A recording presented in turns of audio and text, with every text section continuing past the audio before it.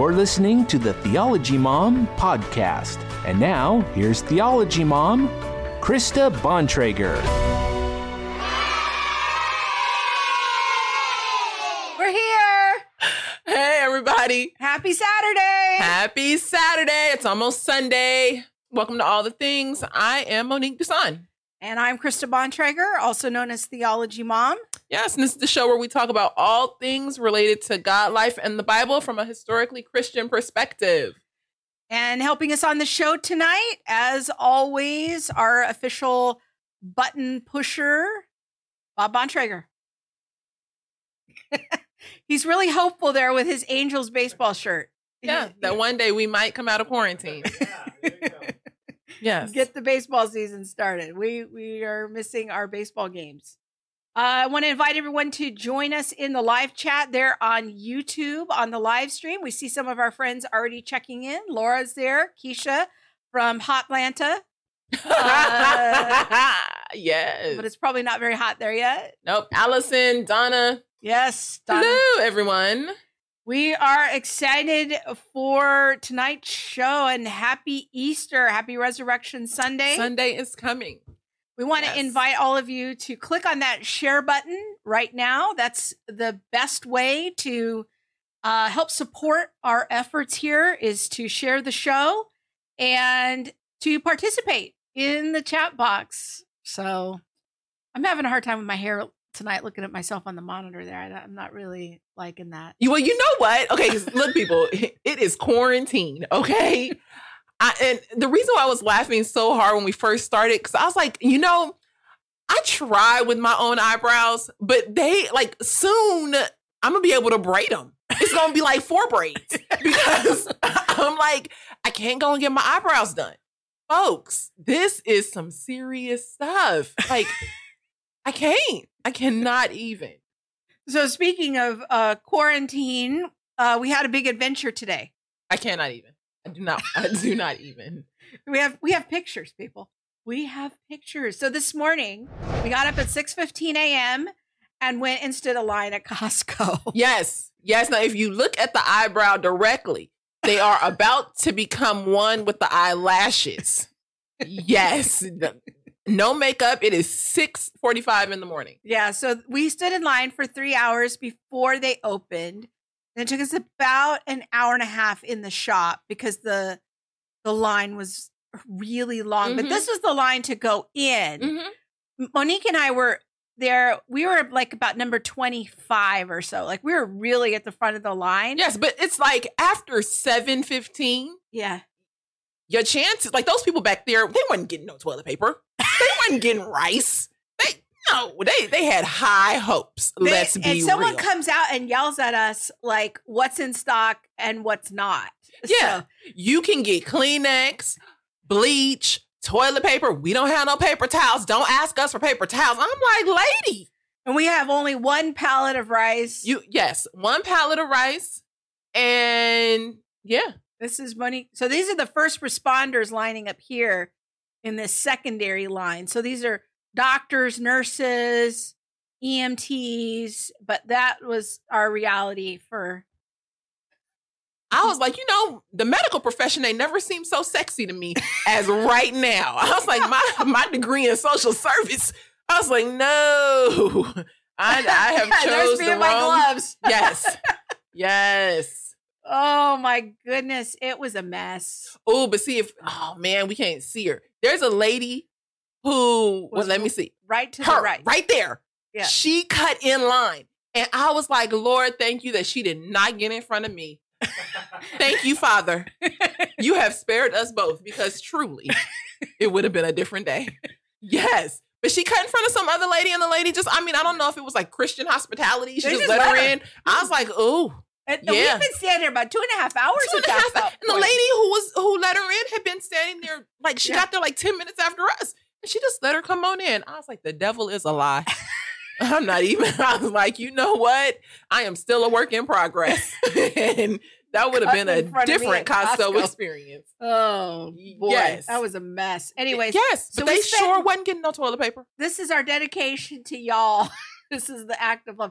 We are so tired right now. We were at the store from 6:45 until about 3:15 or 3:30. Yeah, we got home closer to 4. So, yeah. It was crazy. About 3:30. We had to do my mother's shopping too. 2 braids, yes, 2 braids would have come out. See, I am like, I can sit up in here and be on this little screen and talk about Jesus, but let me let you know, I am a work in progress. I have not always. Walmart here has been counting people going in and coming out of the store. Same here. Our Walmart line was literally down, around, and to the back of the building. We were like, we're going to Target. Yeah. Yep. Not to say 55 cents. It was a mess. So that was our day, people. Yes. Okay. So if people missed the show last week, we're doing an Easter topic today, but we also had a very awesome Easter topic last week. Yes. And J. Warner Wallace, who is so awesome. Like, I hadn't really heard of him before, but I'm a work in progress, people. I'm learning. Yeah. But he was so awesome. He knows so much. He was a cold case detective in LA for a number of years. Yeah. And then use those skills to prove the resurrection. Now, and I was like, what? There's some similarities between his story and our guest tonight. Like, both of them were adult converts. Okay. Both of them really have dug into the details of the scripture and looking for contradictions and helping us kind of think about those things. So if people missed our conversation last week with Jim Wallace, go check that out on the replay. It was so good. Yeah. So good. Susanna says they didn't count at my Walmart in San Dimas. Susanna, that's the same Walmart we were at. Yes, they did. It was down there and around the building. There had to have been 500 people in line. I cannot even. Yeah. It was the Walmart in San Dimas. It was crazy. Yes. Okay. So we are still living in the midst of the coronavirus pandemic. Yes. But we, at All the Things, are trying to make it fun for you. And so I did a live stream on Monday night. If you missed that live stream, I did something on the Mark of the Beast. Mm-hmm. And so people can go back and check that out. It was a great conversation. We're probably going to be doing another midweek live stream. Yeah, probably around Wednesday. Yeah, maybe? Probably around Wednesday night. So be watching for that.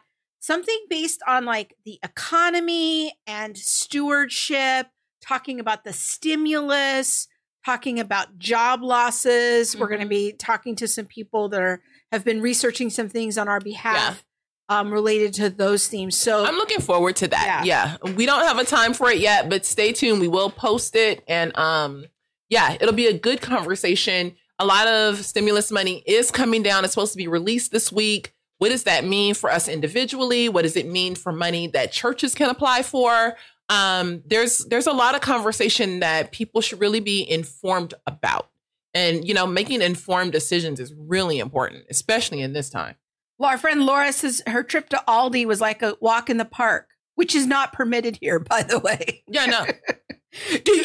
Y'all, they have an app where you can report people for walking down the street during, like, without their mask. The county right next to us. Yes. So you can report people. I call it USSR level snitching. What is this? Yeah. What are we doing? Yes. So we're going to talk about some of those themes tonight later in the show. Check out that lower third on Monique. Oh, okay. Yes. Look at the lower third. Whoop, whoop. Okay. So in case you didn't. Somebody. So, no, stop. I will just give a brief little snippet. I am starting an organization called the Center for Biblical Unity. You can check it out on Facebook. You can check out a website that is started, centerforbiblicalunity.com. And I will just say that we're also going to do I'm leading a book discussion, a small group study on Miles McPherson's book, The Third Option, and it starts this Sunday. So a week from tomorrow. Yeah, a week from tomorrow, the 19th. And so, yes, when you see the lower third, the Center for Biblical Unity, because unity is something that's really important, and we cannot afford to lose our minds right now and be all one against another. No, let's have some sane conversation somewhere. About race. Yeah, somewhere. All right. So let's welcome our friend Jim Mosley to the show, because even though the pandemic is happening, we are still having a good time learning things here on All the Things. Yes. So welcome, Jim. How are you doing, Krista? Hi, Monique. Hi. We're doing good. And Jim is our former Sunday school teacher. Bob and I went to his Sunday school class for several years. And now Jim's living in the great state of Massachusetts. Oh, wow. So he moved across the country. And I just have to tell you, I hate to seem smug, but we went to Costco yesterday. We drove into the parking lot. We didn't even circle once. We just parked in the first place. We walked inside. A lady came out and said, "You don't want to go in there because it's just crowded." We walked in. There were only 2 people per checkout line. We didn't walk in. I turned to Madeline, my wife, and I said, "This lady has never been to Costco in Alhambra." Wow. I guess New Englanders are not easily inflamed. Oh, wow. But there was everything there. We don't have, in fact, we're sending care packages back to our family in California because they can't find things. We just go pick it off the shelf. Oh, that's so good. I'm glad that you guys are well stocked there. And our Costco's pretty well stocked, but the lines are ridiculous. They are. Now, you know who really did well was Sam's Club. Yeah. They were completely stocked and no lines. And I was like, yes, this is a miracle from the Lord. Yeah, but it is, because even after we had been inside for an hour and a half, Jim, when we left, there were still 250 people outside the store waiting to go in. It was ridiculous. And the line was probably 75 people long just to check out. I live in a little town here called Peterson with 1,234 people. In our family, we're the 4. And after living in California, Southern California for nearly 30 years, a SIG alert out here is a squirrel crossing the road. Oh. Well, I'm glad that you're here and to help us talk about the events of Holy Week. This is a show that Monique and I have been talking about for a while. And so I'm glad that even in the midst of the pandemic, we can talk about it. And we have some graphics. I see that Bob has your website up, and I want to let people know about your website throughout the show. Jim's website, thebiblehistoryguy.com. And Jim, why don't you just kind of introduce yourself to us and tell us a little bit about your background and how you got interested in putting kind of timelines of the Bible together. Sure. Well, when I was about 12 years old, I was sitting on a bridge in Boca Raton, Florida, looking at the sunset, and I was thinking about things. And what I thought about is there had to be a God, but I didn't know who he was. And although I was in a peripherally Christian family, as I grew up, I kept searching for God, and I looked in Greek philosophy at school. And when I didn't really seem to find him there, I took jobs that got me to go all around the world. So I've lived and worked or touched base in 90 countries. And my real secret reason for doing that, apart from just enjoying the adventure, was that I was looking for God. And I didn't find him in the Quran. I studied the Quran for a long time, and I know it better than most Muslims do. And I studied a lot of different traditions. And I finally went to India, took a job and went to India thinking that if I went east, I'd find God. When I arrived in Bombay, I met this man who was the owner of a large company. He was about 60, then about my age then, and I was about 20. And when I walked into his office, he looked at me and said, "Why have you come to India?" And I said, "Well, sir, I came to open up this company together with your company, my American company, Brinks, the Armored Car Company." He said, No. I'm not talking about the professional reason. Why have you come? And I had never told anybody this. It was a complete deep, dark secret. But I looked at him and I knew what he meant. And I said, "Well, I'm searching for God." And he said, "Well, I thought that would be the case." So he went behind his desk and he picked up this battered old cardboard box filled with books on every kind of religious tradition in India you could think of, Sufism and Buddhism and Jainism and Sikhism and all that. And I was thrilled because I was hungry for resources like that. And he said, "Now, I'm giving you the books, but I want you to know that you need to be careful. Don't become a metaphysical tourist. We have so many people who come from the West and they see what they think are miracles and they get lost." And I said, "Well, okay, thank you for that." So I spent 2 years in India. And I did not, although I crossed the Himalayas, I met the Dalai Lama. In Southeast Asia, I trekked through a steaming Javan jungle to a Sufi shrine, but I never found God. So I came back here, and my court of last resort was a Christian church. And the guy, the pastor at this mega church in California, not the one we were at, Krista, made an altar call. And I thought to myself, well, I don't really like this place and I don't really believe what he's saying. But you know what? I'm at my last desperate hope. And if I'm scientific enough to try all the other stuff I've tried, I can walk down to the front of this church and see if what he says is true. And if I would have been God and received my prayer, I probably would have reduced myself to a grease spot on the instant, because what I really prayed was a little bit insolent. I was like, God, I don't know if you're out there. I don't particularly like this guy, but, I'm desperate and I want to meet you. And hey, I'm open. That was about but it was sincere.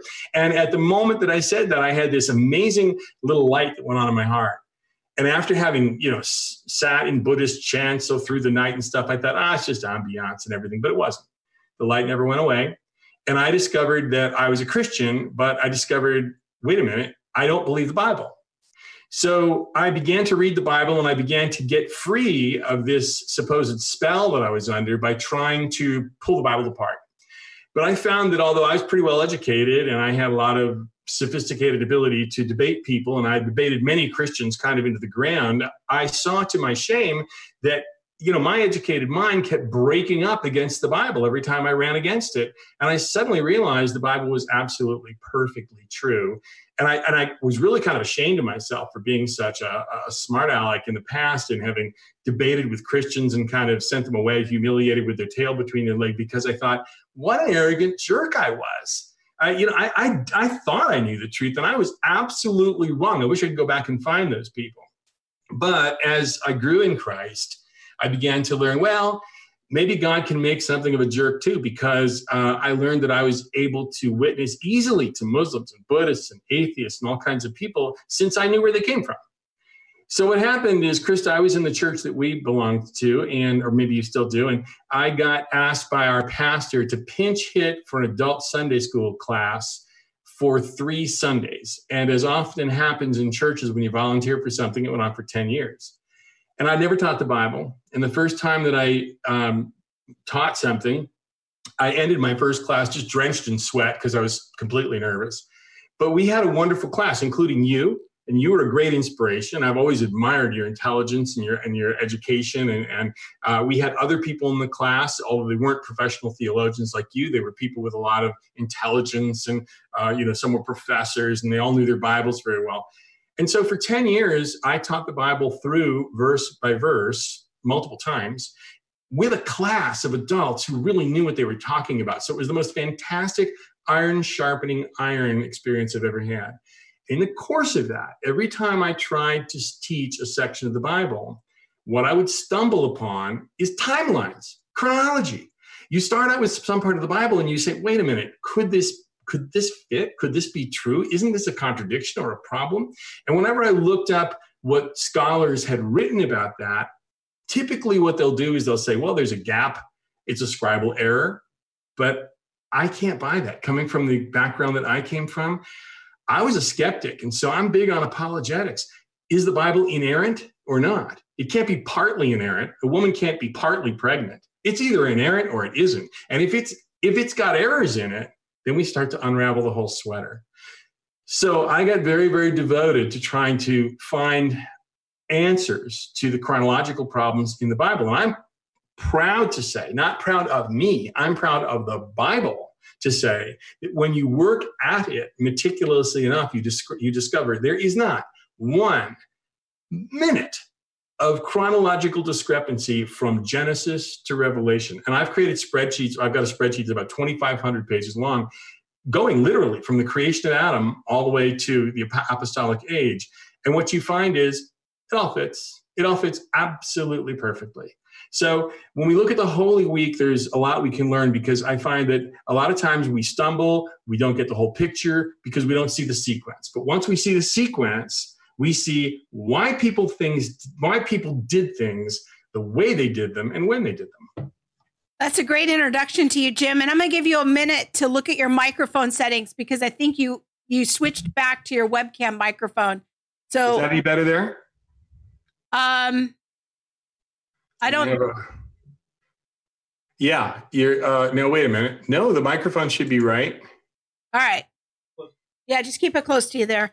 So I want to let people know, like, this is just one example of a spreadsheet. Oh, that's throwing our iris way off. But This is just one example from the Holy Week spreadsheet that we kept all these years from when we went over this years ago. This was probably outdated now, but Jim would create these spreadsheets of chronologies and from scripture, and it really helped me to come to appreciate the details of scripture. And I've been honored to know many fine minds in my life I through my job at Reasons to Believe. But even though Jim is not a quote unquote professionally trained theologian, he has done so much diligence with the scripture in helping us look at the details. And I love his stand that, hey, when we look at the details of scripture is going to stand up to scrutiny, and that we can trust the scriptures. And so I'm looking forward to just looking a little bit closer at the events of Holy Week, because there are a number of details there. We've been reading through the Gospels this week as a family, day by day, and using Jim's resource to kind of as a commentary for many of those readings. And we have been blessed as a family, talking through, what happened to Jesus on Monday and Tuesday and Wednesday. And so we just thought, hey, let's get Jim on the show and talk about this a little bit more. So do you want to jump in? I was just going to jump in. Okay. Let's go. All right. So let's talk a little bit first about the year. Yes. What year did Jesus die? Because I've always heard 33. Maybe I'm wrong. I don't know how he gets that. Yeah. So. Yeah, 33 is good. Can you hear the microphone a little better with that? Yeah. Okay, great. Yeah, I just had to sit close to it. Yeah, I just want to say one other thing, Krista. I was a complete amateur, self-taught in all of this. But last year, I began a Master's of Divinity at Liberty University.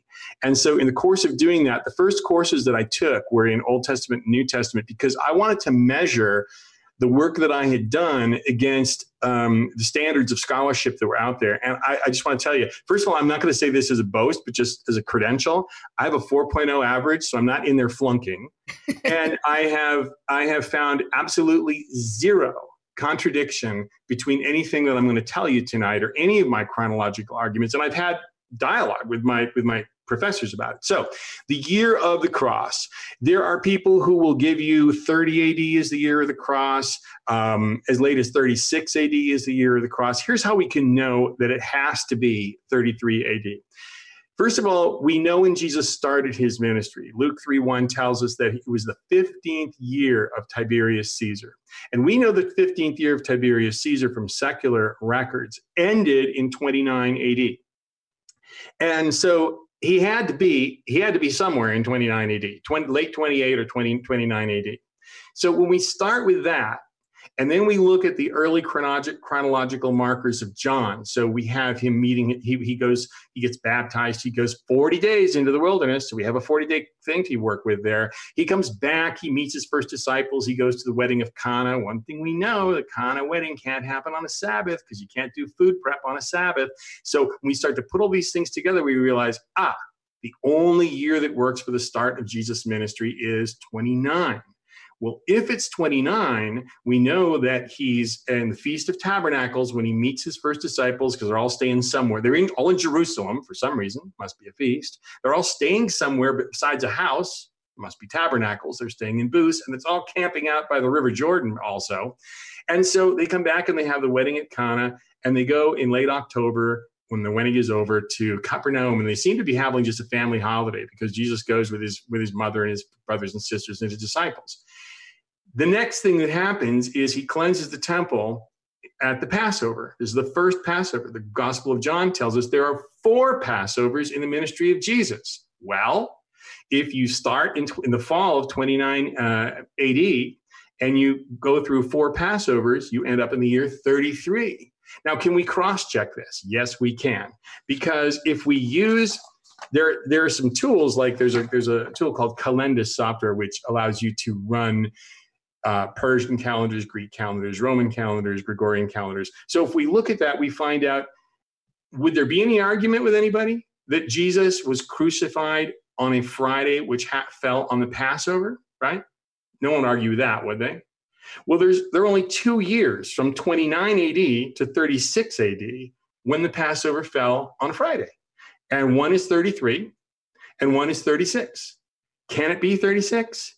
If it were 36, it would mean Jesus' ministry lasted for 7 years. Can't be 36. 36 is also the year when Tiberius recalled Pontius Pilate from Rome Israel back to Rome.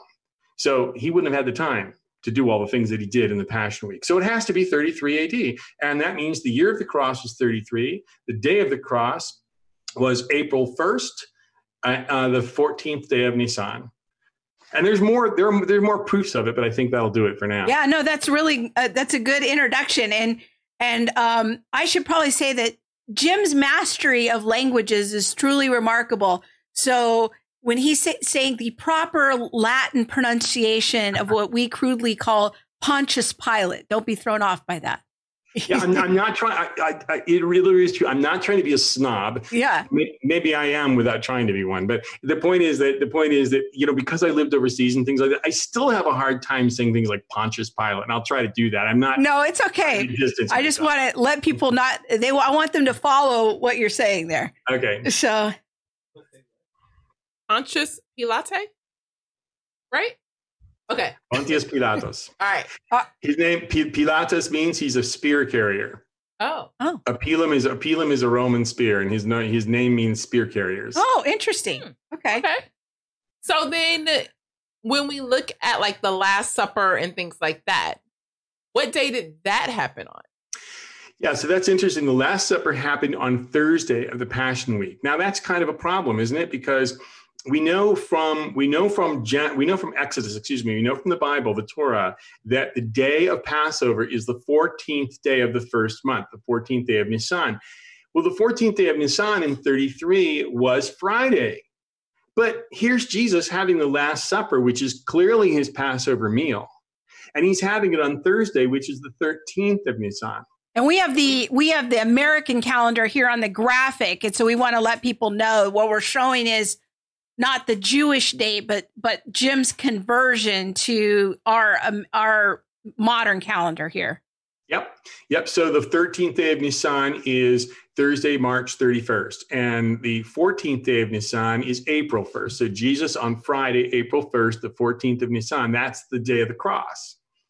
And so why is he having the Passover on a Thursday? That always puzzled me. Well, the reason is this. You have to realize that when we talk about time, we have to get into the minds of first century people. And in Jesus' world, there is absolutely no doubt that Jesus and his disciples fluently spoke Aramaic, fluently spoke Greek. They probably never spoke Roman, Latin, that is to say.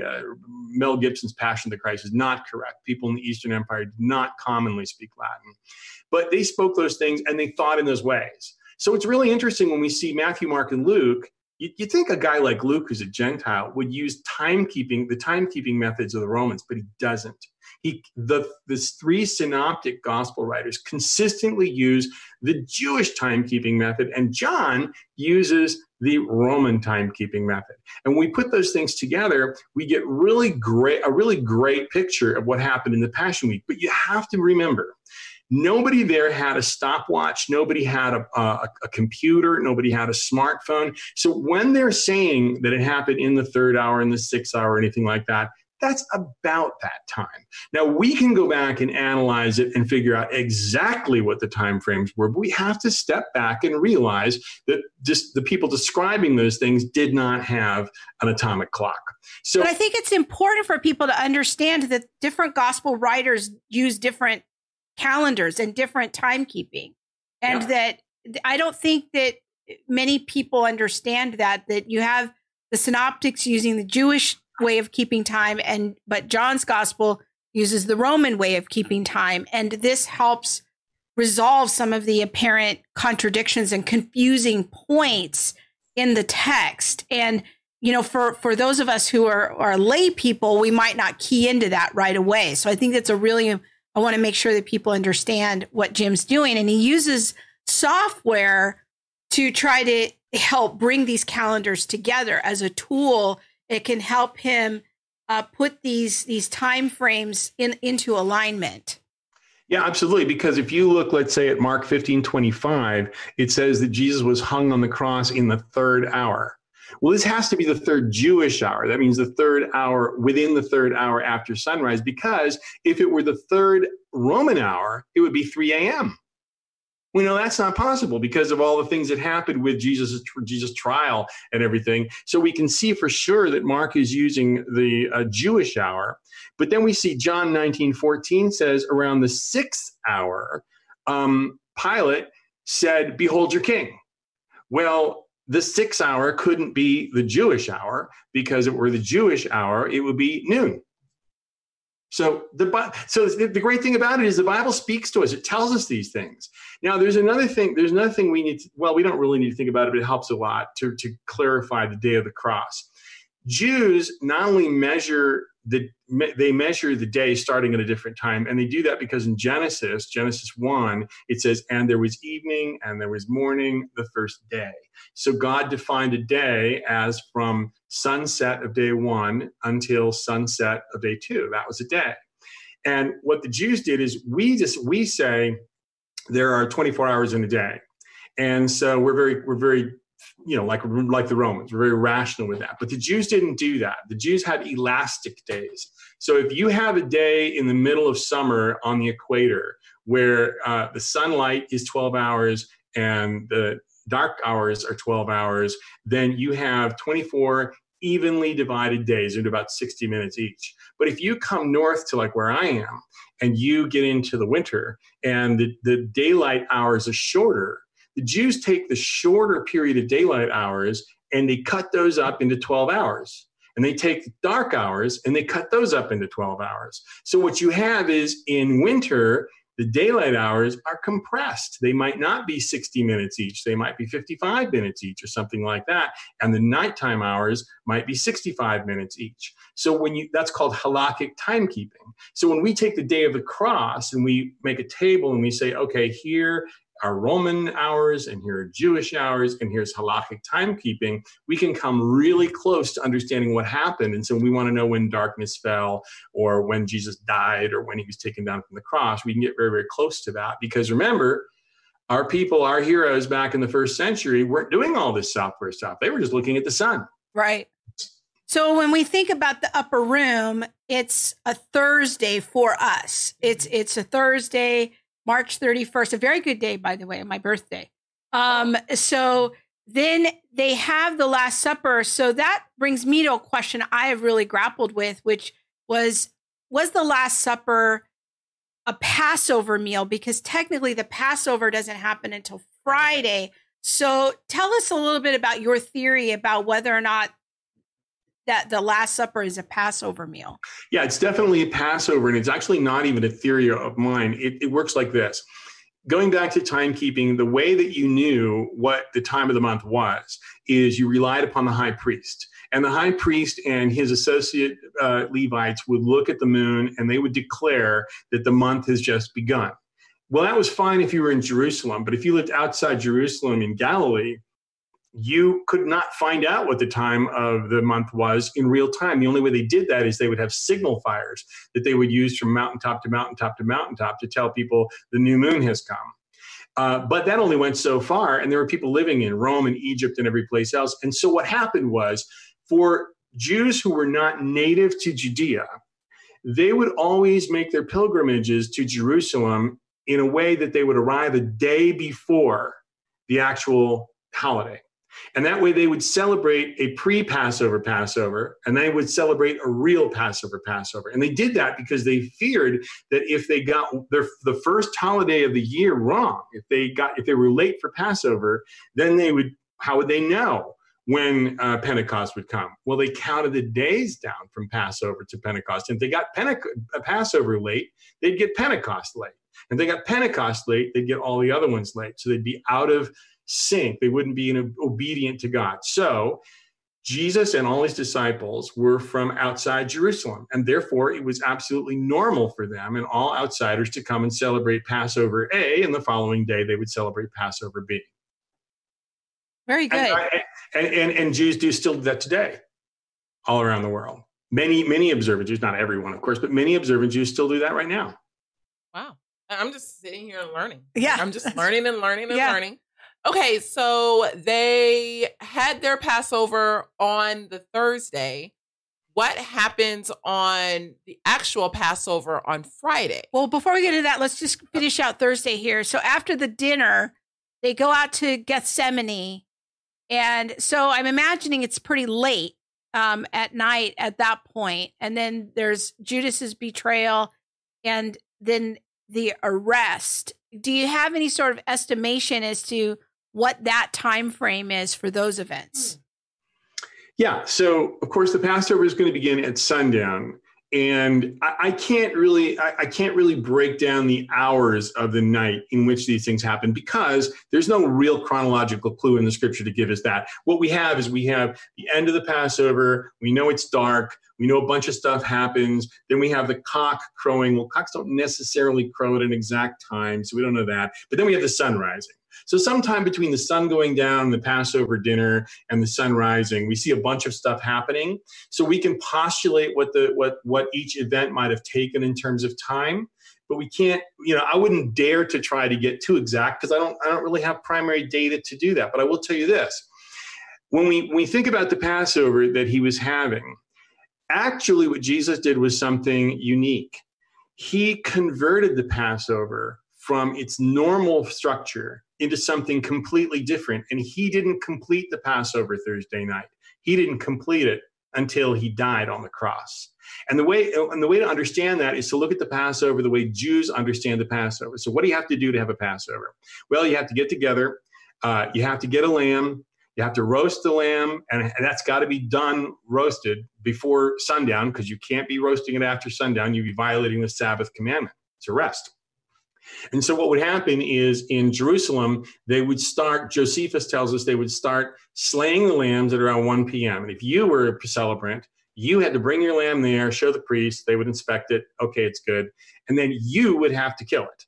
And then you kill it, and then the priest drains the blood. Then you have to flay it.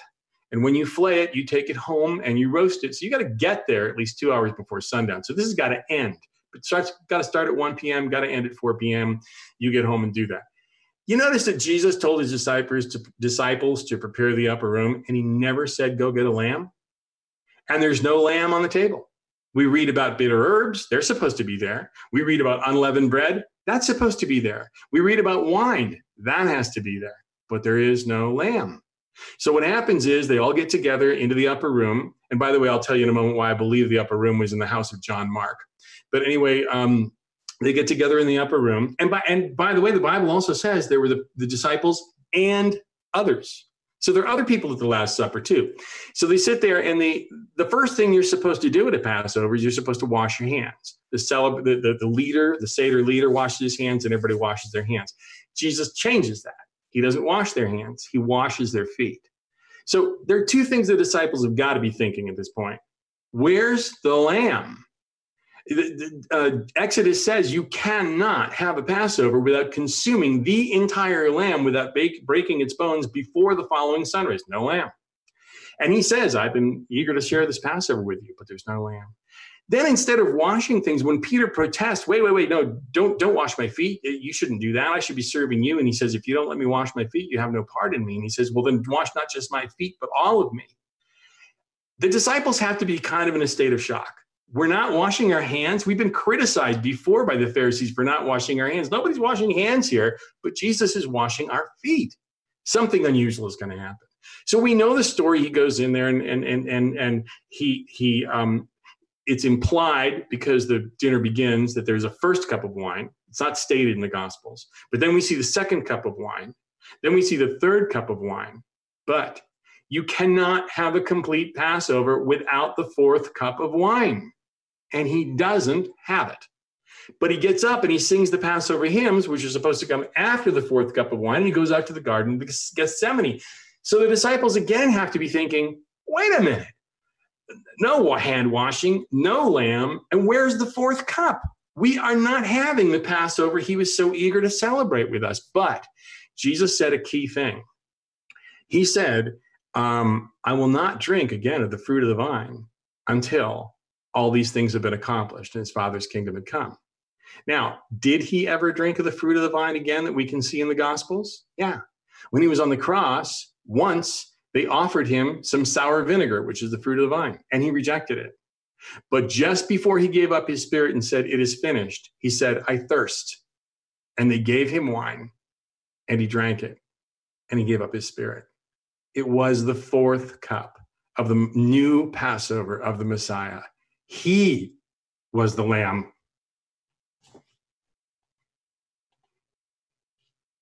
Okay, so then he goes out and he gets arrested.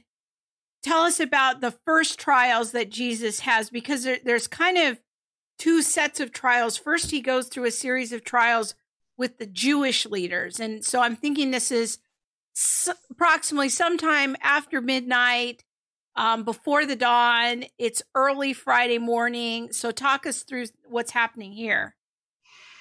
Okay. So first of all, he goes out to the Mount of Olives, and we know the story about he tells his disciples to wait for a little bit, and while he goes and he prays. Let me go just say, I'm going to go look at my notes here so I make sure I don't get anything wrong. I just want to mention also, that it's on Wednesday that Judas goes and makes his deal with the priests. Okay, so we get to Gethsemane, and he takes Peter, James, and John only. So the other ones, who knows where they are? But he takes them up and he prays and they fall asleep. And he comes back and wakes them up and he prays again. They fall asleep. And he does it a third time. And then he gets up. And while he's still speaking to them, Judas comes up leading a group of people. So this is in the night sometime. We don't exactly know when. And so this is a lawless mob, because guess what?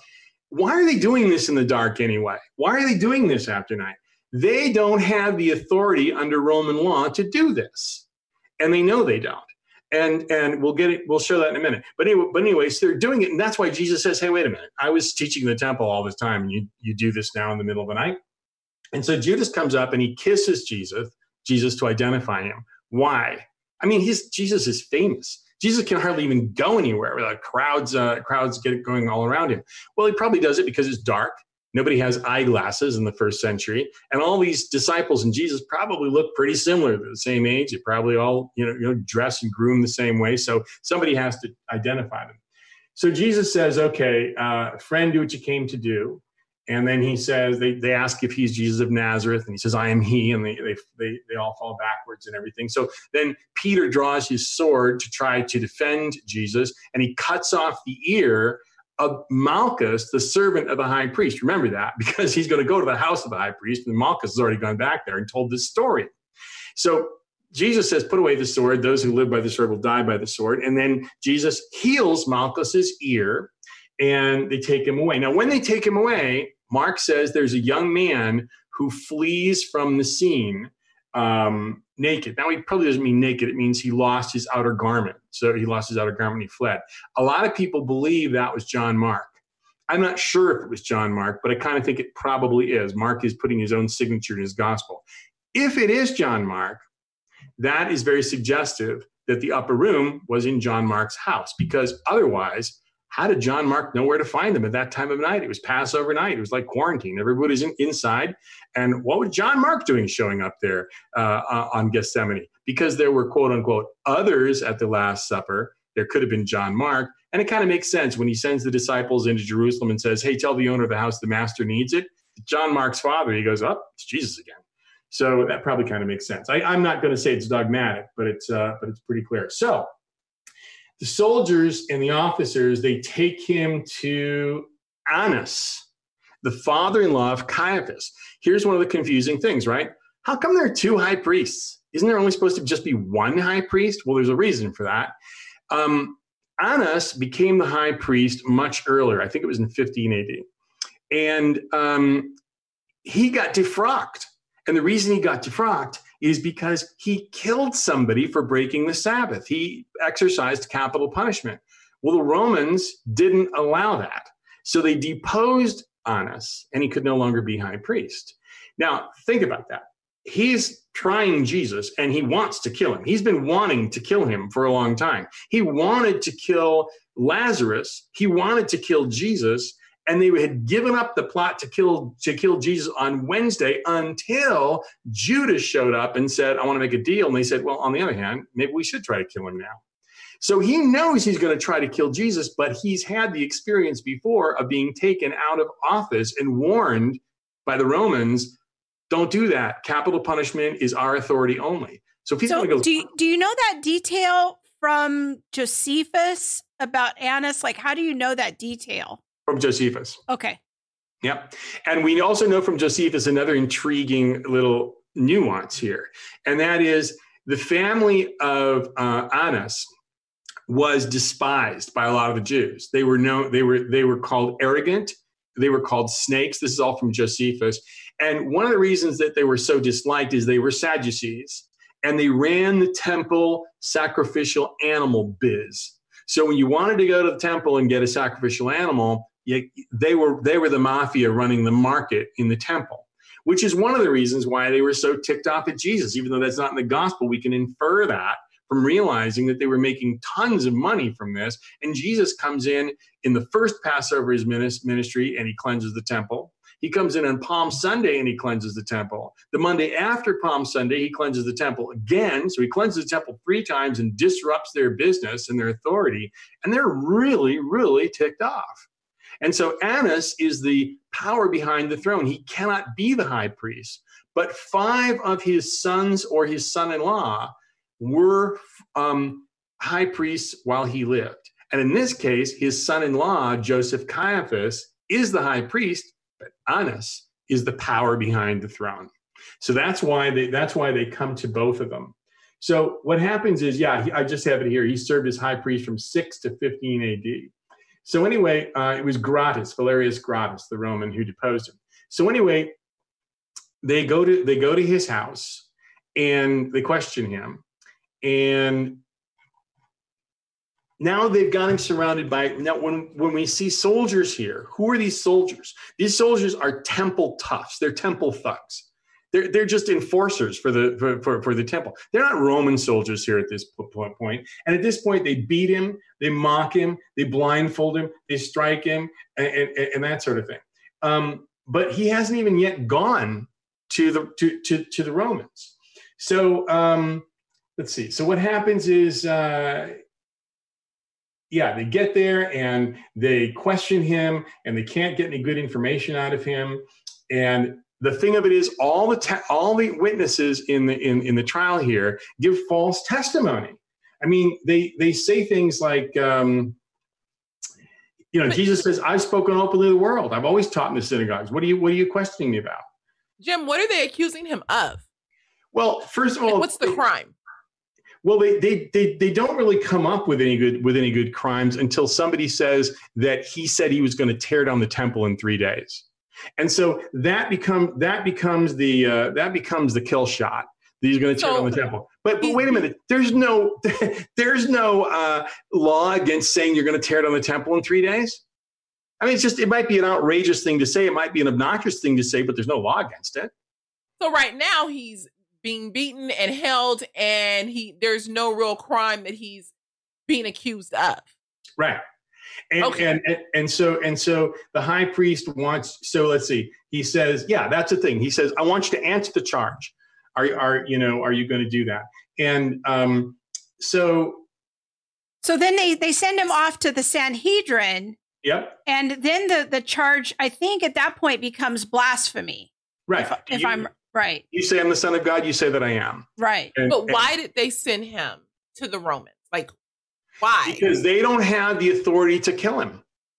Annas knows that if what are they going to do with him? Are they going to beat him and let him go? Are they going to have a stern talk with him? They want to kill him, but they know that if they kill him, they stand a very good chance of getting killed. This governor, this procurator, Pontius Pilate, already killed a bunch of Jews who rioted against him in a previous incident that we find in Josephus. So they know they're playing with fire. This is serious. So the plan is they want to kill Jesus. They can't do it themselves. So now they send him to the Romans who legally could kill him. Right. But now they have to come up with a reason to do that. So the thing of it is the sunrise comes up at around 5:20 a.m. in Jerusalem at this time. And so at this time, They ask him basically, are you the Messiah? Are you the Son of God? And he says, you have said so. You have said that I am, and I am. That's from the Gospel of John. But think about this. Is there any law against saying you're the Messiah? No. Is it blasphemous to say you're the Messiah? No, it isn't. You may be wrong, but you have to realize that 40 years later, when the temple falls, there are going to be many people who go around saying, I'm the Messiah. Right. No one ever accused them of blasphemy. Jesus even said, there are going to be many people who say, I'm the Christ, and here's the Christ. There were going to be false Christs all over the place. No one ever accused him of blasphemy. So this charge of blasphemy, like the Pharisees are amazing because they just don't know their Bible.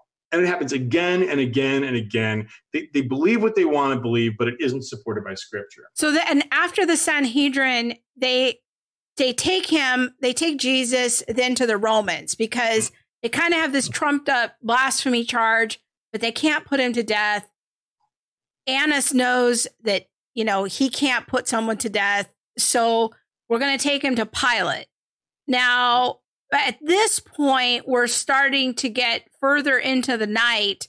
And then you calculate, I have on the slide here, that sunrise happens at 5:23, but we still have some more events that have to happen before sunrise.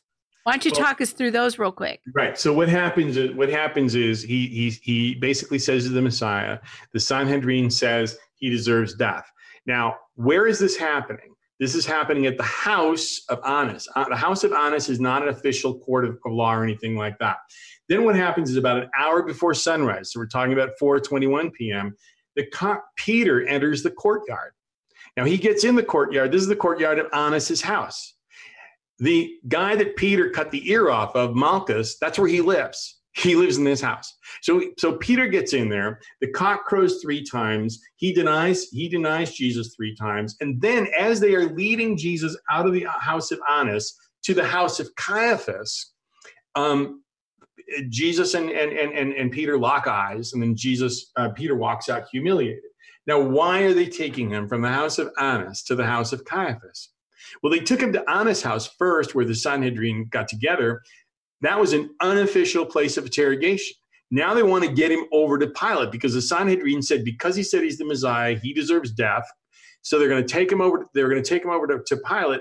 But if they take him from Annas' house to Pilate, and this is my inference, it's going to seem unofficial. So they need to take him to Caiaphas' house. So Caiaphas, the official high priest, can turn Jesus over to Pilate because Pilate tries to get out of this so many times that if there's any official gap in this whole procedure, he's going to grab it. So they take him over there, and so now they deliver him to Pilate. So now it's morning. Now, by morning, we probably mean it's still pretty close to sunrise. So they take him over to Pilate, and it's probably the sun is just low over the eastern horizon. It's not yet. It's not quite dawn, but it's over. But Pilate has got to be thinking, wait a minute. It's this early in the morning. What are these people doing invading my place? Now, it's at this time that Judas changes his mind. Now, the Sanhedrin and everybody are pretty darn busy. And Judas shows up and says, I've changed my mind. I'll give you my silver back. So probably what really happened here is that Annas and Caiaphas and the top dogs didn't have time to deal with Judas. So they said, deal with our associates here and everything. And so that whole Judas story unfolds. But then what happens is he stands before Pilate, and Pilate can't find anything wrong with him. And they try to, the Jewish leaders, Pilate asks, okay, what accusation are you bringing against Jesus? And they say, hey, listen, it's bad enough that we have to bring him to you. It's evil. And when Pilate hears the word evil, he says, evil, blasphemous. Well, that's your business. That's a religious thing. It's not mine. Yeah, it's almost like they're saying, he says, this isn't my business. This isn't my concern. This is a religious dispute. Right. Why would I be in judgment over a blasphemy charge? But then they discover that Jesus is from Galilee, and then he wants to, here's another way I can offload this problem. Right. And well, actually, before they get to Galilee, what happens is he says, he says it's a religious thing. And one of the reasons Pilate doesn't want to do this is Pilate is on the bubble. Tiberius right now is the emperor back in Rome. Tiberius appointed Pilate, but Pilate was the protege of a guy called Sejanus. Sejanus had just been executed for treason. This is a really dangerous time in Rome. And he's already had 2 bad incidents in Judea. He doesn't need a third, because it could mean his life and the life of his whole family. So the minute he finds out that it's a question of blasphemy, he's not interested. And then he hears the awful truth. The Jewish leaders tell him, look, let's make it plain. We want you to kill him for blasphemy. And here's the thing. He said that he's a king and that we should worship. He's the king of the Jews, and that undermines the oath to Caesar. And so Pilate says, "Are you the king of the Jews?" And Jesus says, I love how he answers obliquely. He goes, "Well, you've said so." And Pilate's amazed, and he's facing this fiery mob on the one hand, and he just says, "You know what? He may say he is, but," he says, quote unquote, "I find no guilt in this man." And they say he stirs up everybody in Judea and even Galilee. And then Pilate says, "He's from Galilee? Great, send him to Herod." So he shoots him off to Herod Antipas. So now we're a little later on in the morning, but remember, Jesus is going to hang on the cross between the hours of 7 or 8. So you have to realize that sun was about an hour before sunrise. Peter denies him. Then they take him from Annas' house to Caiaphas' house. They have this conversation at Caiaphas' house. They take him to Pilate. Pilate shunts him off to Herod Antipas. And this is really crammed. This is racing. These things are happening very, very fast. Yeah, things are like, there's so many events when you start seeing the chronology of everything that's happening. It's like, wow, there's a lot of things happening during the night. And we're going to have to skip some of the details, Jim. I'm going to encourage people to go to your book, but I want to kind of hurry us along here to hit some highlights. So what happens is Jesus goes to Herod Antipas, and Herod seems very intrigued by Jesus. He's like, there's a line in one of the Gospels that Herod had been wanting to meet him. Yep. It's kind of interesting, but he ultimately doesn't do anything and sends him back to Pilate. Yep. He sends it back to Pilate, and Pilate spends a long time arguing with the Jews about trying to talk him out of it, trying to help Jesus almost. He's trying to find an exit door of this whole situation. 100%. He doesn't want to kill Jesus. And the only reason he gets forced to kill Jesus is because he's facing a completely unruly mob. The last time in his procuratorship that he dealt with an unruly mob, he murdered a whole bunch of them, and it was a mess for him. It was a political mess. He doesn't want to go back there. And even his wife comes out and says, I had a dream. Do not do anything wrong with that good man. And he doesn't want to do anything about it. And then Pilate even looks at him at one point and said, he says, "What is truth?" And here he is standing toe to toe with the embodiment of truth, and he doesn't recognize it. But he finally decides to wash his hands of it famously, and let them release Barabbas, the one prisoner, and send Jesus to be executed. But it's kind of clear in the dialogue there that Pilate's worried about this. He seems nervous about whether this could be a God in human flesh. Romans kind of sort of believed in that sometimes, and even at this time. So he just definitely doesn't want to do it. And there's no doubt about it. The Jews force his hand, and he gives up because he doesn't think he's got a choice. One thing that I find very curious is that it's so early in the morning, like it's at sunrise, and they're having this mob of people saying, "Crucify him," at 6 a.m. And I'm trying to, when I look at the chronology here, that's very puzzling to me as to why such a huge crowd will be assembled so early in the morning. Were they up and around because it was the official Passover day? Have they been following the events? Do you have any thoughts about that? Yeah, I think we can detect a clue here from the scriptures, because we see that when Jesus carries his cross to Golgotha, he's followed by large crowds of people, including women who are crying, and he addresses the daughters of Jerusalem. And so I think what we're seeing here is that people often say, "Oh, the crowds were hailing him as King of the Jews, Hosanna," when he came in on Palm Sunday. Then they were demanding his death instead of Barabbas on the day of the cross. And then they were following him and weeping on the way to Golgotha. Well, the assumption there is that these are all the same people. But I don't believe they are the same people. I believe the mob that we have at Pilate's court are just the Sanhedrin and their followers. Probably most of the people most of the people who followed Jesus, who welcomed him on Palm Sunday, woke up on Friday in shock that the guy that they were so admiring, that they said, can this be the Christ? Well, if the Christ comes, will anyone say more than this man? You know, they were excited about him. And now they find out, you're kidding me. He's been arrested. So I don't think they're the same people at all. That's very helpful. So then Jesus gets whipped or flogged somewhere after sunrise, somewhere between 6 and 8 a.m. because by 9 a.m. he's on the cross. Well, he's on the cross actually between 7 and 8. Okay. And so what happens is somewhere between about 5:30 and 6 a.m., 6:20 a.m. The Romans flog him. They put the crown of thorns on him. They put the purple robe on him, and they say, "Hail, King of the Jews," and they strike him with their hands and all that sort of stuff. Then Pilate brings him out in front of the mob after having, roughed him up, and says, "Behold the man." And they cry out, "Crucify, crucify him." And he goes, "You go crucify him. I find no guilt in him." And they say, "No, we've got a law. We can't. He ought to die because he made himself the Son of God."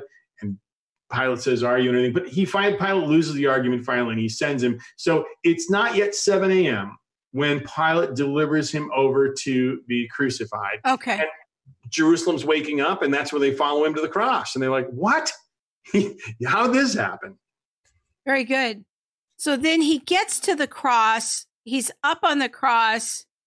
And then there's this very mysterious verse about darkness falling over the earth. And I'm wondering if you have any thoughts about that, if that's real darkness or what's going on there. Yeah, just one little comment there. When they put him on the cross, you notice that when they prepare to put him on the cross, we have no mention in the Gospels anywhere of nails. The only reason we realize that he was nailed to the cross is in later documents. For example, when Thomas inspects him, we find that there are nail marks. But there's no comment about that as they put him on the cross. Okay, so darkness. So the darkness fell from about 10, when we look at the hours in Luke and Matthew, the 6th to the 9th Jewish hour, from approximately 10 a.m. to approximately 2 p.m. So what was this? Well, it probably really was darkness. And, the thing of it is, if you've ever been in a very dark storm or hailstorm or something like that, you see that you can get almost nighttime during the day. And it wasn't an eclipse, because there was no eclipse on this day, and there couldn't have been an eclipse anyway because of the position of the moon during Passover. So it wasn't an eclipse. But let me give you this. On May 19th in 1780, right in the middle of the Revolutionary War, here in New England, there was a dark day. And I'm going to read what it says. It says, "The darkness blotted out the sun. The gloom was so deep that candles were required from noon. Cows, thinking the sun had set, came home from their pastures. Birds stopped chirping and frogs began to croak. The next day, May 20th, the day came out as usual." These things are not unknown. And we see reports of these things in ancient history, like the Roman historian Paulus Orosius reports a volcanic eruption right around the time of the day of the cross, which could have put, detritus up in the air and darkened it. So there really is darkness, and it's not an eclipse, and it's not unprecedented. It's just I believe the Gospels because they're so accurate about everything else that when they report something that seems improbable, I go with it because I'm like Sherlock Holmes. Eliminate the impossible. Whatever is left, however improbable, must be the truth. Okay, so Jesus is up on the cross at this point. What are the priests doing? Like, do we know what the priests are doing? Yeah, so the priests back of the temple at 1 p.m. start slaughtering the Passover lambs. Josephus, who was a near contemporary of Jesus, said that he observed 256,500 lambs slaughtered in one Passover. So we're looking at about 250,000 lambs getting slaughtered from 1 p.m. It's already dark on the cross until 4 p.m. They got to finish by 4 p.m. because they got to leave 2 hours for people to get home and roast their lambs, even for the latecomers. So think about what's going on with these priests. They had to slaughter thousands of lambs per minute, really, per hour. And so what they would do is that everyone would show up. You thought Costco was bad. Everyone showed up, and it was a huge line, and everybody had their lamb ready to go. They get up, get their turn. They slit the lamb's throat. They turn it upside down. The police catches the priests catch the blood. They do a bucket brigade with the blood, handing it hand over hand over hand over hand until it gets to the altar, slapping it on the altar. And meanwhile, the guy who's got his lamb is quickly flaying it and taking its skin off. And then what he does is he puts two staves of wood through the body of the lamb, one from the mouth to the bottom and the other from arm to arm. And so every single person who took his Passover lamb away from the temple as Jesus was hanging on the cross took with him a crucified lamb, a lamb stuck on a cross. And so that's what they're doing while the Lamb of God who takes away the sins of the world is dying on the cross. Not at all far, you hear the screams of death of 250,000 innocent lambs whose sacrifice will not in any way be effective for atonement. That's so powerful to think about, that while they were killing the type or the shadow there in the temple, the real Lamb of God was hanging on the cross. And all right, let's. I also want people to understand like the quickness of all of these things, because the big deadline is sundown. That all of these things have to be done before the Sabbath begins at sundown. So they need to have the lambs killed and roasted before then. But then there's another series of events that have to hurry up, and that is the death of Jesus and his burial. So So all the things that happen with Jesus being given the sour wine, he consigns his mother Mary into the care of his favorite friend on earth, the disciple John. They're dividing his clothes, casting by lots. All these things happen from about 7 a.m. until about 1 p.m. He dies at about 1 p.m. in the darkness. He dies in the darkness. He said he takes the last wine and it is finished. And now he's hanging on the cross dead from 2 p.m. onward. The sun is going to go down at just about 5 p.m. So his friends, Joseph of Arimathea and Nicodemus, need to hasten over to the high priest and say, we want to take his body down. Now, why do they agree to that? They agree to it because Deuteronomy says any man who hangs upon a tree is cursed, and they don't want him hanging on the tree being cursed and thereby cursing the land, cursing the Passover, polluting the Passover while he's doing it. So they say, yeah, sure, whatever, take him. But Pilate wants to make sure he's really dead, so he goes to check whether he breaks the bones of the other thieves on the cross who are hanging with him. But the Roman soldiers inspect him and find out, no, he's really dead. And so they take him down from the cross and they take him to the tomb of Joseph of Arimathea, which has to be nearby. And they hastily stuff him into the tomb because there isn't time. And they roll the stone over there because they want to keep him pure, but they haven't had the time to really anoint his body, which apparently was the custom of things at the time. Think about it, it's kind of interesting. The Egyptians mummified bodies. Joseph, the patriarch, was mummified. There's a way of treating the bodies which is respectful. They don't have the time to do it. And also think of this. Joseph and Nicodemus are willing to pollute themselves so that they can't celebrate the Passover because they're touching a dead body. Wow. And so because they're touching the dead body, they won't be pure for the holiday. Wow, that's really powerful. I never thought about that before. So then the sun sets at around 6 o'clock. Sabbath begins, Passover begins, and everyone is now settling into their home for the Passover meal.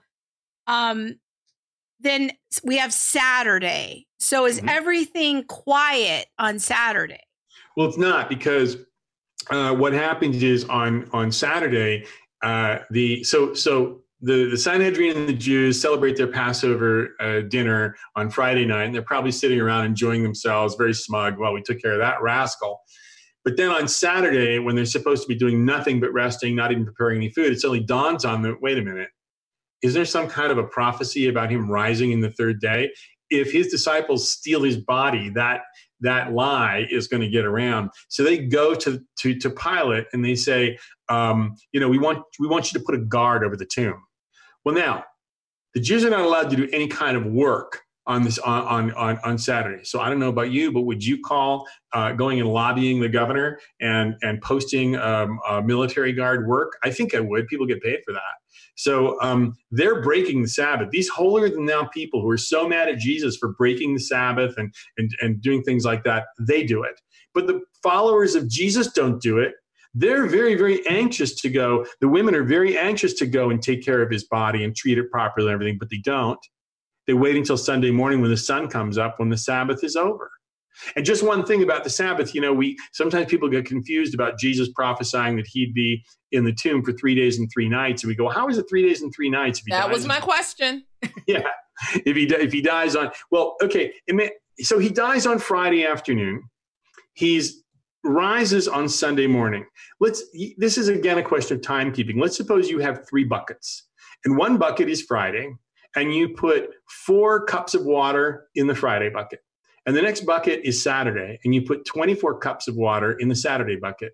And the next bucket is Sunday, and you put 12 cups of water in the Sunday bucket. How many buckets of water do you have? 3. So from the way of language, the way of thinking of Jews in the first century, a day and a night is a day. Any part of a day is a day and a night. So they've got 3 buckets, Friday, Saturday, and Sunday. And in part of each of those days, Jesus is in the tomb. And so that's completely, you might think, oh, you're stretching it. No. That is completely consistent with the linguistic customs of not only the Jews in the first century, but in many other languages too. So that's how we get the 3 days. And Jesus is perfectly correct using his language.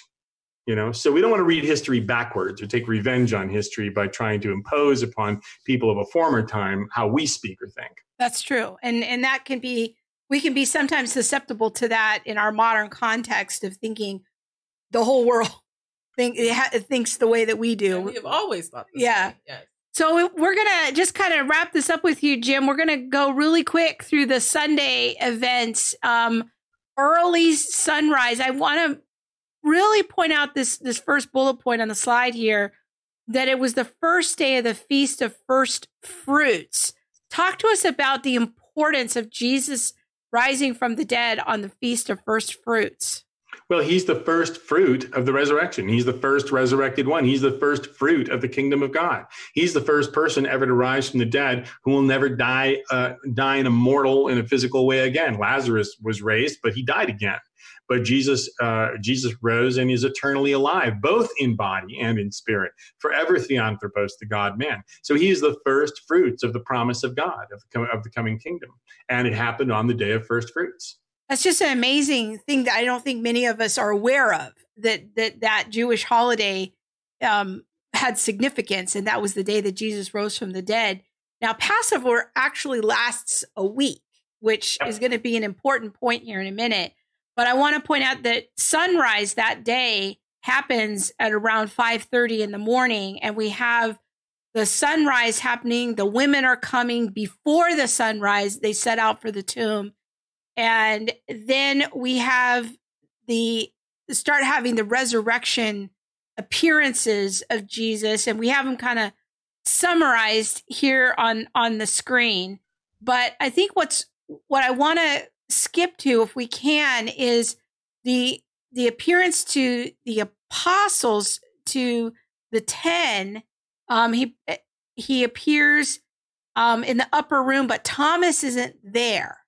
Right. And that is in the evening of Sunday. But then the appearance to Thomas comes a week later, and that's actually at the end of Passover. So right. This is an important timeline, because Passover is still happening and Jesus is making these appearances, but this time Thomas is present. And Jim, I love the character of Thomas. He's one of my favorite characters in scripture, because he gets a bad rap, I think, because he's called Doubting Thomas, which I really don't like that phraseology over him. And this is described in John 20, where Jesus appears to the remaining disciples minus Judas and Thomas on Sunday night, but then he appears to Thomas the next week, some days later. And what's important about that is that Thomas needs evidence. He wants to put his hands in Jesus' hands and his side. And, people like you and I, Jim, we tend to like and appreciate a more evidence-based approach to faith. I'm wondering if you have thoughts about Thomas and his need for evidence and some of the themes that we've talked about here tonight. Yeah, I think that here's the thing. I really don't like the Doubting Thomas moniker because I don't think Thomas was, in fact, any more doubting than anybody else. In fact, I believe it's the opposite. I think Thomas had greater faith than most of the other disciples. Remember, when they're heading toward Jerusalem, they're saying, Master, don't you know they're trying to kill you? And he says, yeah, I'm going anyway. And Thomas says, okay, let's go with him and die together. Right. So Thomas is very, very devoted. And notice that on this Monday night, when he appears to the 10 plus Thomas doesn't really ask for any more evidence than they got. Right. The first time that Jesus appears, they think he's a ghost. He goes, no, look, I'm a ghost. I'm flesh and bones as you are. Have you got any fish? And he eats the fish. So that he gives them the same evidence. Thomas didn't have that evidence, and he's not asking for anything more. Plus the fact that I think we can look into his language and maybe understand something a little different. He says, unless I see his hands and the mark of the nails and place my finger into the mark of the nails and place my hand to his side, I will never believe. Okay, does Thomas really mean that? Or is he just very emotional about all this? Right. Is he really, can we just translate it as saying, you guys saw him, I need to see him? Yeah. Maybe that's it. But I'll tell you what, when he does see him, he does let him believe. I don't think he actually does. Yeah, he doesn't. Jesus says, put your finger here and see my hands. And Thomas doesn't do it. He falls down and says, my Lord and my God. Yeah. He makes the most important statement, one of the most important statements in all of Scripture, by acknowledging that Jesus is Lord and God. And Jesus says, have you believed because you've seen me? He didn't say, have you believed because you touched me? Right. Apparently he didn't. And by the way, this is why we know he was nailed. Because we see the reference to the nail marks. Right. Otherwise, we don't see it in the crucifixion story. Again, I want to make sure that people get connected to you and your books on Amazon. If you're fascinated by Jim's kind of approach, I want to commend to you his book, The History of Jesus, The Life and Times of the Son of Man. That's where we kind of walked through some of that, and you can check that out on Amazon. But he has a lot of books on Amazon. Like, I think, don't you have a book on every book of the Bible? Except for Psalms and Song of Solomon, Ecclesiastes, and Proverbs. But yes, okay. All right. Books. So if you're studying through a book, you can go there and they're easy to download. You can also buy paperbacks. You can go visit his website, The Bible History Guy. You can follow him on social media. And Jim, it's just been an awesome privilege. Thank you for sharing all of your knowledge and your study with us. It's so much good information. Yeah. Makes you really think about, how quick did things happen at night? And oh my gosh, this happened and then that happened. Yeah. All the details that we kind of gloss over. Yeah. And so I'm so glad to share your work with our podcast listeners because you're just such a treasure. And I wanted to expose you to people so that they can find out about your important work. So thank you so much, Jim. Oh, my pleasure. Thank you very much, Krista. All right. It's been great to have you here. See you soon. Bye. Okay, bye-bye. Yeah. So Jim might be restarting his old Sunday school class, which would be awesome. And we can promote that on the show too. Do it on Zoom? Yeah, he's going to be Zoom man. So that's good. So hopefully that kind of answered some of your questions about their chronology. Yes, because I was like, whoa. I didn't know all of this or that all of that happened. And we could have sat here and talked to him for 3 more hours. Yeah. And I think he could have talked easily for 3 more hours. Let's look at some comments. Yeah. Let's see here. Laura says, mind blowing to think of how quickly this all happened and all overnight. I know, right? Yes. But when you don't think about it when you're reading the individual gospel accounts, but Jim has just this way of lining it all up. And you're like, whoa, yeah, there was this and this and this. And aren't those time markers helpful? Yes. He gets those from software that, you can do these calendar alignments and then you can work back like when the sunrise happened in Jerusalem in this year and It's amazing. It just builds it so much out. Like, oh, this is real history. These are real times and places. I love that. Amy says, this has been tremendous information. No idea we could know this type of detail. Yes. Right? Then Kimba says, I'm fascinated. I could listen for 3 more hours. See, yeah. It really is fascinating. And we'll have Jim on maybe for Christmas and do another timeline show. Oh, wow. Because his stuff on Christmas is equally fascinating. And so I just love how Jim is so committed to scripture as being error-free. And I often will email him when I get stuck on a Bible difficulty or what seems like a contradiction. He's worked it out. He's like a encyclopedia of information. So he's a wonderful resource. So go follow Jim and start interacting with him. If you have questions about Bible difficulties, chances are he has something that he's written, because he's literally written on almost every book of the Bible. It's amazing. Out of control. Yeah. So good. All right. Are we ready for the tweet of the week? Yes.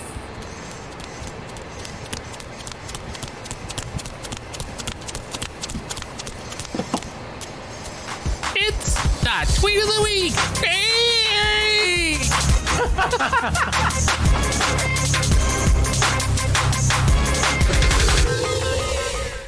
We really should have like a tweet of the week opening, like coronavirus edition. Oh. Okay. So this week's tweet of the week is from some no-name dude that I don't have any idea who he is. But he has a tweet that caught my attention. Baptist church members given $500 tickets for listening to church service in their cars. This is not the tweet that you said you were going to do. Via radio in parking. This is not the tweet I was ready for. Oh, well, maybe. There it is.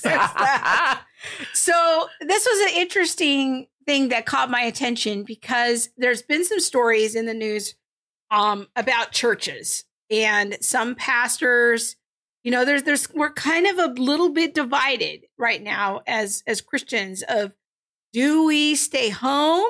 Is that what loving our neighbor looks like? Mm-hmm. Or is like, Jesus over everything, let's meet. Let's not make any changes. Can we have like some meat in the middle, like Jesus plus wisdom? Yeah, Jesus plus wisdom. Yes. Yeah. You know? Yeah. That's so my role, love like. plus sound reasoning and sound mind. So, you know, getting all those, what was that scripture we looked at a few weeks ago? 2 Timothy 1:7 or something, you know, something to that effect. So I kind of researched what he was linking to here, and there's a local news story. So this newspaper article looks very much like a small town newspaper. I don't know. It's probably run by 2 people in their garage.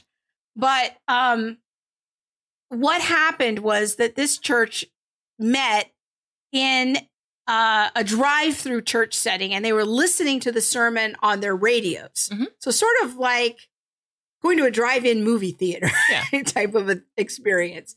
So they were pulling up and they were listening to the sermon on the car radio, and the police came, gave them a warning, and then anyone who didn't leave got a $500 ticket.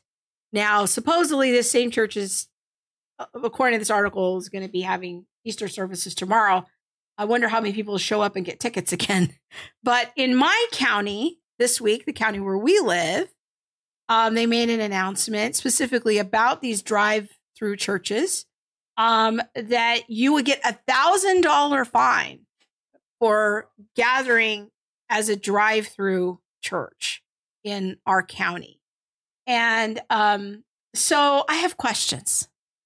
Yes. I have many questions about this. So I'm so conflicted about it, because I get the importance of being careful and loving our neighbor and loving our families and trying not to bring, you know, the virus and sickness home. I think I'm totally down for that. Like, we need to be doing that. But I don't understand is what's the difference between a drive-through church listening to the radio and going to Sonic or McDonald's. Yeah. And you know, if you could sit in the Sonic drive-through in those little stalls and get some chicken nuggets, somebody's bringing you the food, and you're sitting there listening to your radio. I don't see the functional difference. Well, I think the question is who's determining what's essential? Exactly. You know, like, yeah, we can do the exact same thing and not be ticketed for it because it's not a church service. So is there some kind of low key like tag on churches? But for me, it's more of what's essential, who's determining what's essential, and saying that I can or cannot do what's essential to them. Yeah. And so like we were out shopping today, we were looking at what was open. Mm-hmm. Home Depot was open. Mm-hmm. Bevmo was open. Bevmo was open. What is Bevmo? People don't know. Bevmo is like the corporate version, like it's the big liquor store. And yeah, they have things that are liquor not store. liquor, but yeah, it's like the big time liquor store. It's like going to Costco for liquor. Yeah, yeah. Like the Bath and how I know these things. Bath and Body Works of liquor. Yeah, but I mean they have all kinds of things. They have like wines. You know what? Google Bevmo. You can find out what Bevmo is. But Bevmo is open. So myself into a hole. That's an essential service, according to somebody. Maybe because they serve soda. I don't know. You know, I don't know. But then like Best Buy was open. So yeah, Best Buy was computer open. stuff is essential. Many Planned Parenthoods are still open. Mm-hmm. I actually saw that in Texas they closed Planned Parenthood and then a judge overturned that. Yeah, I'm not sure. My people in Texas, where are we at with that? I don't know where y'all at. Maybe we could say like 90 to 95% of Planned Parenthoods are open, but 90 to 95% of churches are closed because they're non-essential. And so my question is who's defining what's essential? Because isn't there a way that they could meet and still be safe? Yes. Like, could they meet and honor the 6 feet rule and control how many people come into the service? Mm-hmm. Could they wear masks? Could everybody meet in their car and they have a big screen or something like that and they project the service onto that? Right. Yeah. And so and I don't know how it works in mosques and synagogues and all of that, but so churches, I don't want to say are being singled out because they're in our county, at least they're making it $1,000 fine for any house of worship to gather. But it does seem a little bit singled out to me for Christians because drive-through churches were specifically mentioned in the county order. And I'm confused because look, I want people to be safe. I'm not suggesting the coronavirus is a conspiracy, that it's not real. People really are getting sick. People really are dying. This is real. Now, I have questions about some of the numbers, but that's a different conversation. But my question is who's determining what is essential and where is this all leading? Because here's my theory. This is a theory. I'm not saying this is a fact. I'm trying this on. It seems to me that there's a worldview assumption that underlies what we're being told is essential. The food is essential. Alcohol is essential. Going to Best Buy is essential. Going to Home Depot is essential. Fixing my house. These are all things in the physical world. But if something is good for my soul, like going to church, that is somehow deemed non-essential and inherently not safe. My question is why? Why couldn't we meet safely in a public assembly? I mean, we're going down to Walmart and there's 2,000 people in Walmart. And yes, we're required to wear masks now in our county. We can't leave the house without a mask. And that's fine. But couldn't we have CDC practices in place and still allow houses of worship to meet? My question is this seems a little bit like singling out religious people. And I'm wondering if there isn't a worldview assumption of naturalism behind that. Like, oh, you could just live stream. Like if you want to do that little prayer thing, just live stream. Yeah. And I mean, I don't know. I lie on the fence because no, I don't want to get sick. No, Right. I don't want anybody in my family to get sick. Right. So there's that. I think the bigger issue than, just right now in like, oh, they're not letting us, meet for worship is, well, what's going to happen in 6 months from now? What's going to happen when churches or places of worship in general, despite, whether they're Christian or not, when an ordinance comes and says, well, for safety reasons, you can't meet, you can no longer meet. I'm wondering if we are really looking forward enough. It's inconvenient right now, but we're making do.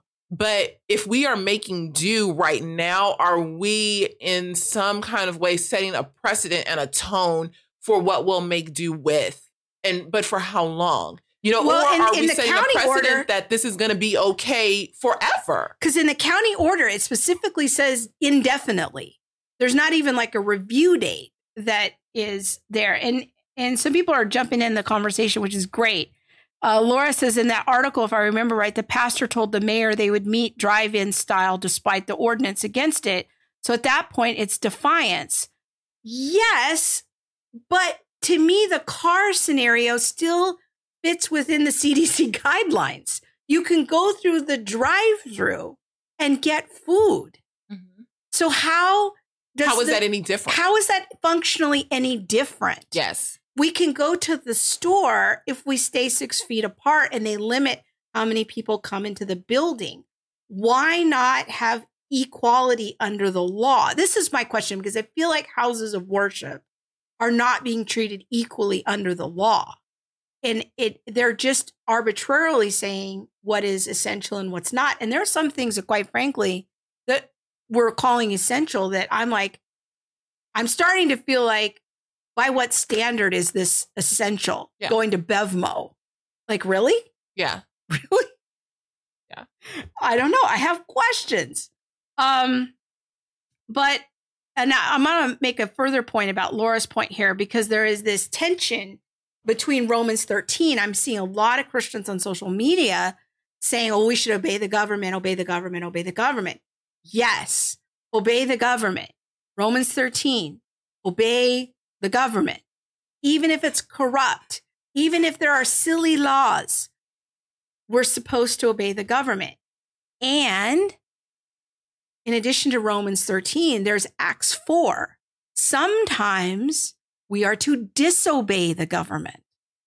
But we have to think sober-mindedly about what those situations are when we are to disobey the government. When it comes to preaching the gospel, and I would say when it comes to public assembly. And I get the temporary nature of it. Like if we're going to temporarily not meet, I'm okay with that. But I think it should be voluntary. Like there seems to be an inequity under the law for houses of worship. And that's what I'm just struggling. I can understand that. I also think, though, that if it is voluntary, there should be mandatory things that are in place for you to voluntarily meet. So if you're going to voluntarily meet, you need to stay 6 feet apart. You need to wear your mask. You need to do all those things, because it'll be like the church in Washington where like 14 or however many people, got the disease and some of them died and all that. But to me, that didn't even have to happen. But they also weren't practicing the CDC that's standards. That's what I'm saying. So if you're going to voluntarily step into a dangerous situation, that's cool for you. But we're going to put some guidelines onto your voluntary situation and say that it's mandatory that you wear a mask and stay so many feet apart, because everybody don't need to get sick. Like, I don't know who you are. And I'm not suggesting that we just willy-nilly continue with life as before. Yeah. But it seems to me like there is a bit of inequity. Like I was going back to the drive-through car thing. I don't see any functional difference between going to a drive-through church and going to Sonic. Mm-hmm. Except one, the government or whoever, the local officials have said one is essential and one is non-essential. So my question is what, if any, worldview assumptions are underlying that. And I think for me, I'm not comfortable with the precedent that it's setting, because it's saying, well, Christians, if you want to meet and do your thing, go virtually. But at what point are they going to come back to us potentially and say, you know what? People need bandwidth for essential services. So we don't want churches taking up bandwidth on the internet for live streaming. So you need to stop live streaming your services, or you need to keep your live services to 15 minutes so that people who need essential services can use the bandwidth. Too much bandwidth is being used up by Christians, by churches live streaming. See, this is how this could logically play out. Again, and that's what I'm saying. It's like, are we really cognizant of what the long-term effects of this could be? Yeah. You know, we can't just jump on, you know, the bandwagon because it seems okay today without looking at the ramifications of what that means for, you know, tomorrow or 6 months from now or a year from now. And again, this is indefinitely in our county. So the government has no need to come back and rewrite these rules. We woke up one morning and going to drive-through church was now $1,000 fine. Well, why? I can go through the drive-through. Why is this suddenly $1,000 fine? And okay, now I'm going to go down like a little bit even more of a controversial road. So and we're going to go down quickly. Okay. We're going to, you know. All right. Oh, it's late. All right. And then I won't do it. No, go ahead. Go ahead. Well, okay. I have this other concern that many evangelicals are just so quickly embracing this whole idea of virtual church, which again, I'm okay if it's only temporary, but we have no guarantee that it is temporary. But this isn't because of coronavirus. Like, people have been online churching it for years. Yeah. And so I think that that's a whole nother argument of like, how comfortable are we with our comfortability?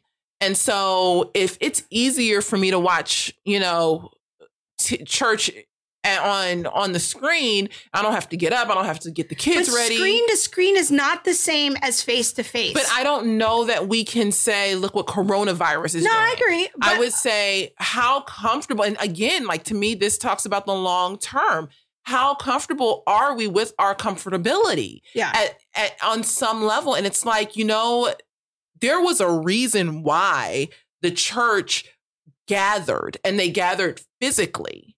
And yet I feel like, especially the American church has taken many steps away from that. So it doesn't feel so odd for us to say, oh, everybody just live stream church. But in Zambia, that's not a thing. Like, when I've been in Zambia, place of affluence. You see people walking in the dirt, walking to go to church. And so this is...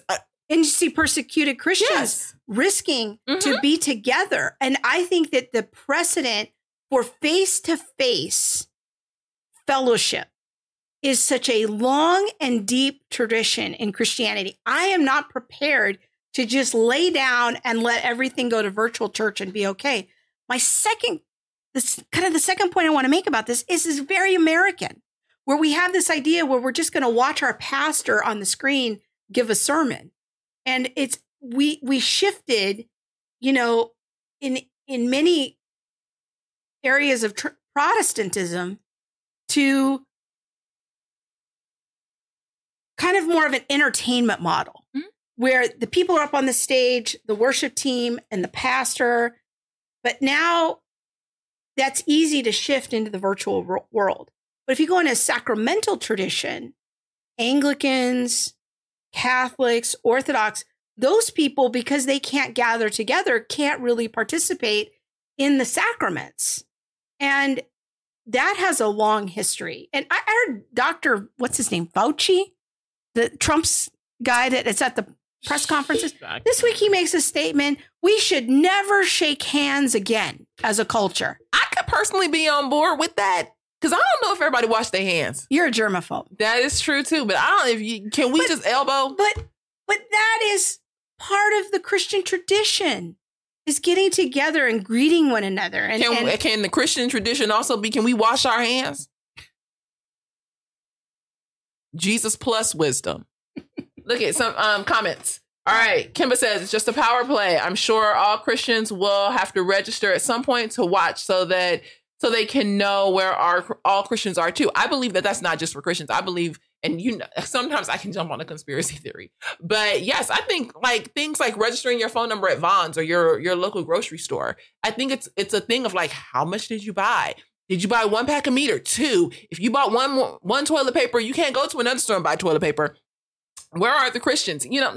Yeah, I kind of see that. Yeah. Laura says, I agree, Krista. It's very unfair to say no drive in church when you can drive in or drive through endless fast food places. Yes. I'm wondering if underground churches will become a thing in the U.S. if this goes on much longer. I think so. I think even if this doesn't go on much longer, the United States has not seen. They just don't know. And so, yes, I do think that a time is coming where underground churches will be a thing. I think that persecution will be a thing. I don't know why Americans kind of have this air about themselves, like persecution ain't gonna come to us. Like we above that. Like, no, people, like, don't let your comfortable, like this air of comfortability or this, like, I like my things and I'm gonna have my things.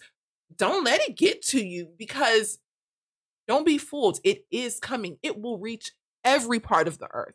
But I think that what I'm trying to suggest, and again, this is just my perspective and I'm working through right now, is I'm not ready to say that people should just abandon meeting and just go virtual. That's the same functional equivalent. I don't think it is the same functional equivalent. No, it's not. And I don't think that Christians should be so quick to roll over for that. And temporarily, I Yes. understand it. But are we aware of what of the long haul? Exactly. Like what precedent we're setting up? Exactly.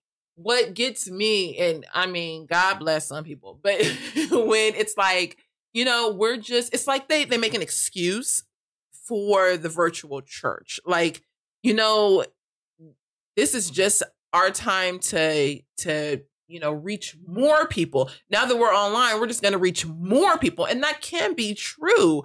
But there is also something to being a body together. Exactly. There's something to community. There's something to... And community is Yes. not the same face, image to image. Yeah, and because Zoom is not real community. Like, it is that being with one another. But we've had... With washed hands in the name of Jesus. We already have an established relationship that underlies the virtual experience. Mm-hmm. It's just it's hard for me to imagine how we would walk in life together in a meaningful way, just meeting on Zoom for 1 hour, or all of us meeting on YouTube live stream and watching our pastor from his living room. Like, to me, those are not the same things. It's already a precedent that's been set up. And so that's why I think that people are okay with it, because it's been set up. We're the church and we're the ones who started it. I hear you, but I'm just, I hear what you're saying. I'm just expressing the question and the concern of, are we thinking ahead? Where are we going? And let's live in the reality that these changes are indefinite. And I completely agree. We don't know, like, let's not just roll over for this, and meeting together does matter. Mm-hmm. Meeting in person does matter. Being in life with people matters. As a Christian. It is not an optional extra thing that we do. Now, temporarily, we've been enjoying the Mass at the Anglican Church through the last several weeks of quarantine. It's been a blessing. We've been worshiping together as a family, but that's not a substitute for real face-to-face relationship and fellowship. Okay, final words here. I think way too many people are giving in to everything because they say, well, we knew this is how it's going to be, and nobody wants to stand up for anything. What if they did during that? What if they did that during Nazi times? Okay, we ran long. Thank you for staying with us. Yeah. So check out the show notes from past shows. Be sure to subscribe to our website at allthethingshow.com. You can sign up there for the show notes that we send out each week. And I guess that's it. Share the show. Share the show. Like the show. Yes. We will see you next week. God bless. We're going to Bye-bye. go recuperate from Costco. Yes. Bye.